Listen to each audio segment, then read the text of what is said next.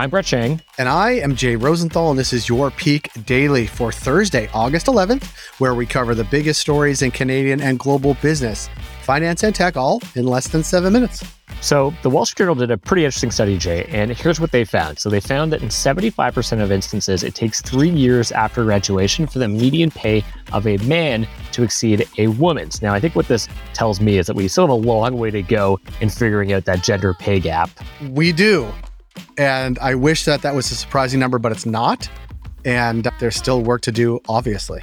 I think it's just a good reminder, though, that the gender pay gap definitely does exist and that it doesn't really make a lot of sense. This is for people graduating with the exact same degree, but somehow, by the forces that be, that gap is created. And I was just blown away by that stat. I think it's always good to keep that in mind. It is good to keep that in mind and address it every day. We could give the same stat every day until it goes away, but that might get repetitive on the pod, but certainly worthwhile talking about. Yeah, well, maybe we'll do a quarterly segment on it, Jay. Maybe we'll do a deeper dive story into it soon. I like it. Brett, I don't like the stat. I like continuing to focus on it. Brett, aside from that disturbing stat in the Wall Street Journal, what do we have for Peak Pals today? Well, we got a great bundle of stories for you today, Jay. So for the first story, big companies are pulling back on discretionary spend. For our second story, heat in Europe is becoming a really big problem. And for our last story, surprise, surprise, Dominos is exiting the Italian market. It's a sad day. Who could have predicted? But for our first story, as a wave of economic uncertainty hits big tech, Microsoft is reining in the fun money. I hear it's meant cutbacks at the Peaks office, Brett.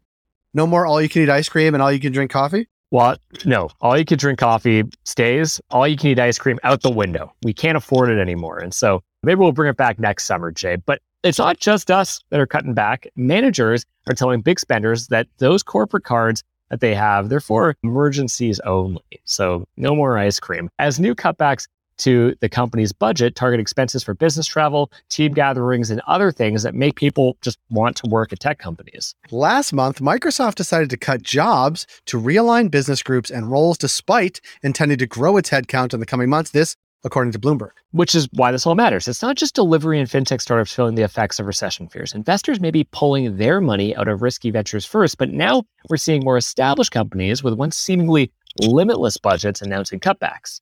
Microsoft went from massive product launch parties to managers paying out of pocket for picnics, but many companies are rolling out similar cost-cutting measures in addition to Microsoft. Crimea River. Within the last month, companies like Wix, SoftBank, as we talked about yesterday, obviously, Warner Brothers, Allbirds, they've all announced that they're poking around for places to cut costs. And the bottom line here is that companies are playing smarter, not harder, with their budgets as they look to stay afloat. So we suggest holding off any questions about this year's Christmas party, Jay, although we will be having, and you're invited. Thanks.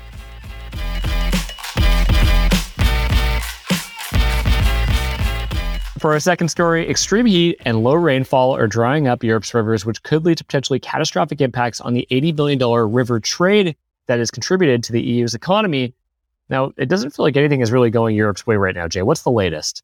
Not really. A key waypoint on the Rhine, the EU's most important river for trade, is on track to dry up, Brett, later this week to a point where it'll be unpassable. That doesn't sound good. Other rivers, including Italy's Po, France's Rhône, not to be confused with the Rhine, and Garonne, and I always get this one wrong, Jay. The Danube. The Danube. Thank you. The EU's longest river and another major trade route are also at precariously low levels and high temperatures. Every year, 300 million tons of goods are shipped along the Rhine between Basel, where Switzerland, Germany, and France meet, and the North Sea, this according to Politico. Not the geographies according to Politico, but the actual story. Now, trading on the Rhine accounts for 80% of all waterborne freight within Germany. Which is why this matters so much. A shutdown of the Rhine could not come at a worse time, given the EU's crippling energy crisis, as it's a major delivery route for coal and fuel throughout Central and Western Europe.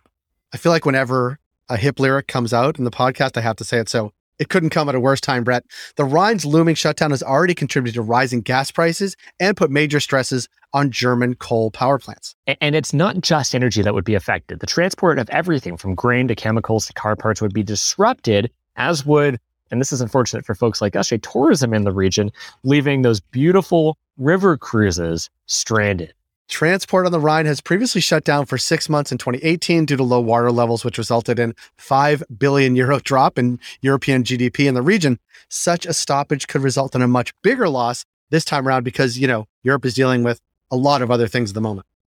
Now, the bottom line here is that Europe's dried up rivers are an example of how climate change directly derails trade and wreaks havoc on vital economic systems. And Jay, I hate to say it again, but it sounds like this could be the perfect storm. It's a perfect storm on the Rhine.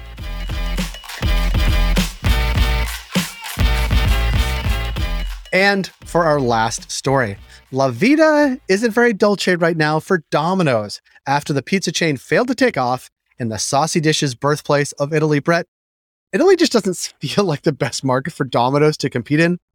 What's the background here? Yeah, it doesn't make a lot of sense, Jay. So Domino's entered Italy in 2015 looking to capitalize on the pizza-loving market. They do love pizza. They invented it by offering a large-scale delivery service and betting customers would be intrigued by its more non-traditional toppings like pineapple and barbecue chicken. Intrigued might not be the right word, but now Domino's has closed its 34 locations in the country and filed for creditor protection after running out of money and accruing €10.6 million in debt as of 2020. Now, as it turns out, Italians and their refined palates weren't intrigued by the chain's foreign offerings and chose instead to stick with local restaurants. And Jay, can you blame them?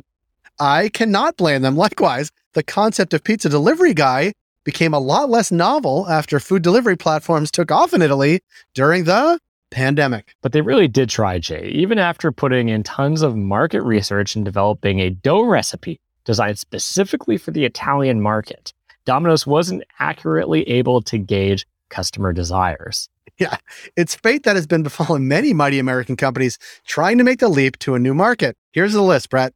Walmart in Germany, Starbucks in Australia, McDonald's in Barbados, and who could forget Target's romp in Canada. Yeah, some of the best business stories on earth were just named. But Jay, look, it's a tough day for the Domino's Corporation. I think there's probably a lot of people pretty down on themselves right now at their failed attempted expansion. But if it's any consolation to Domino's, you're still immensely popular in Canada. You made $275 on a single pizza the other week from one customer in Alberta. Google that. It's a fun story.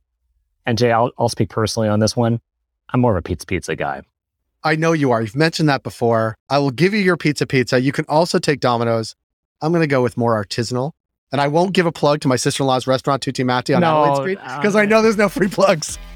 Now you're just sounding like the Italians, Jay. That's not helpful. Peak Pals, thanks for making us the most listened to and only daily Canadian business news podcast in the country.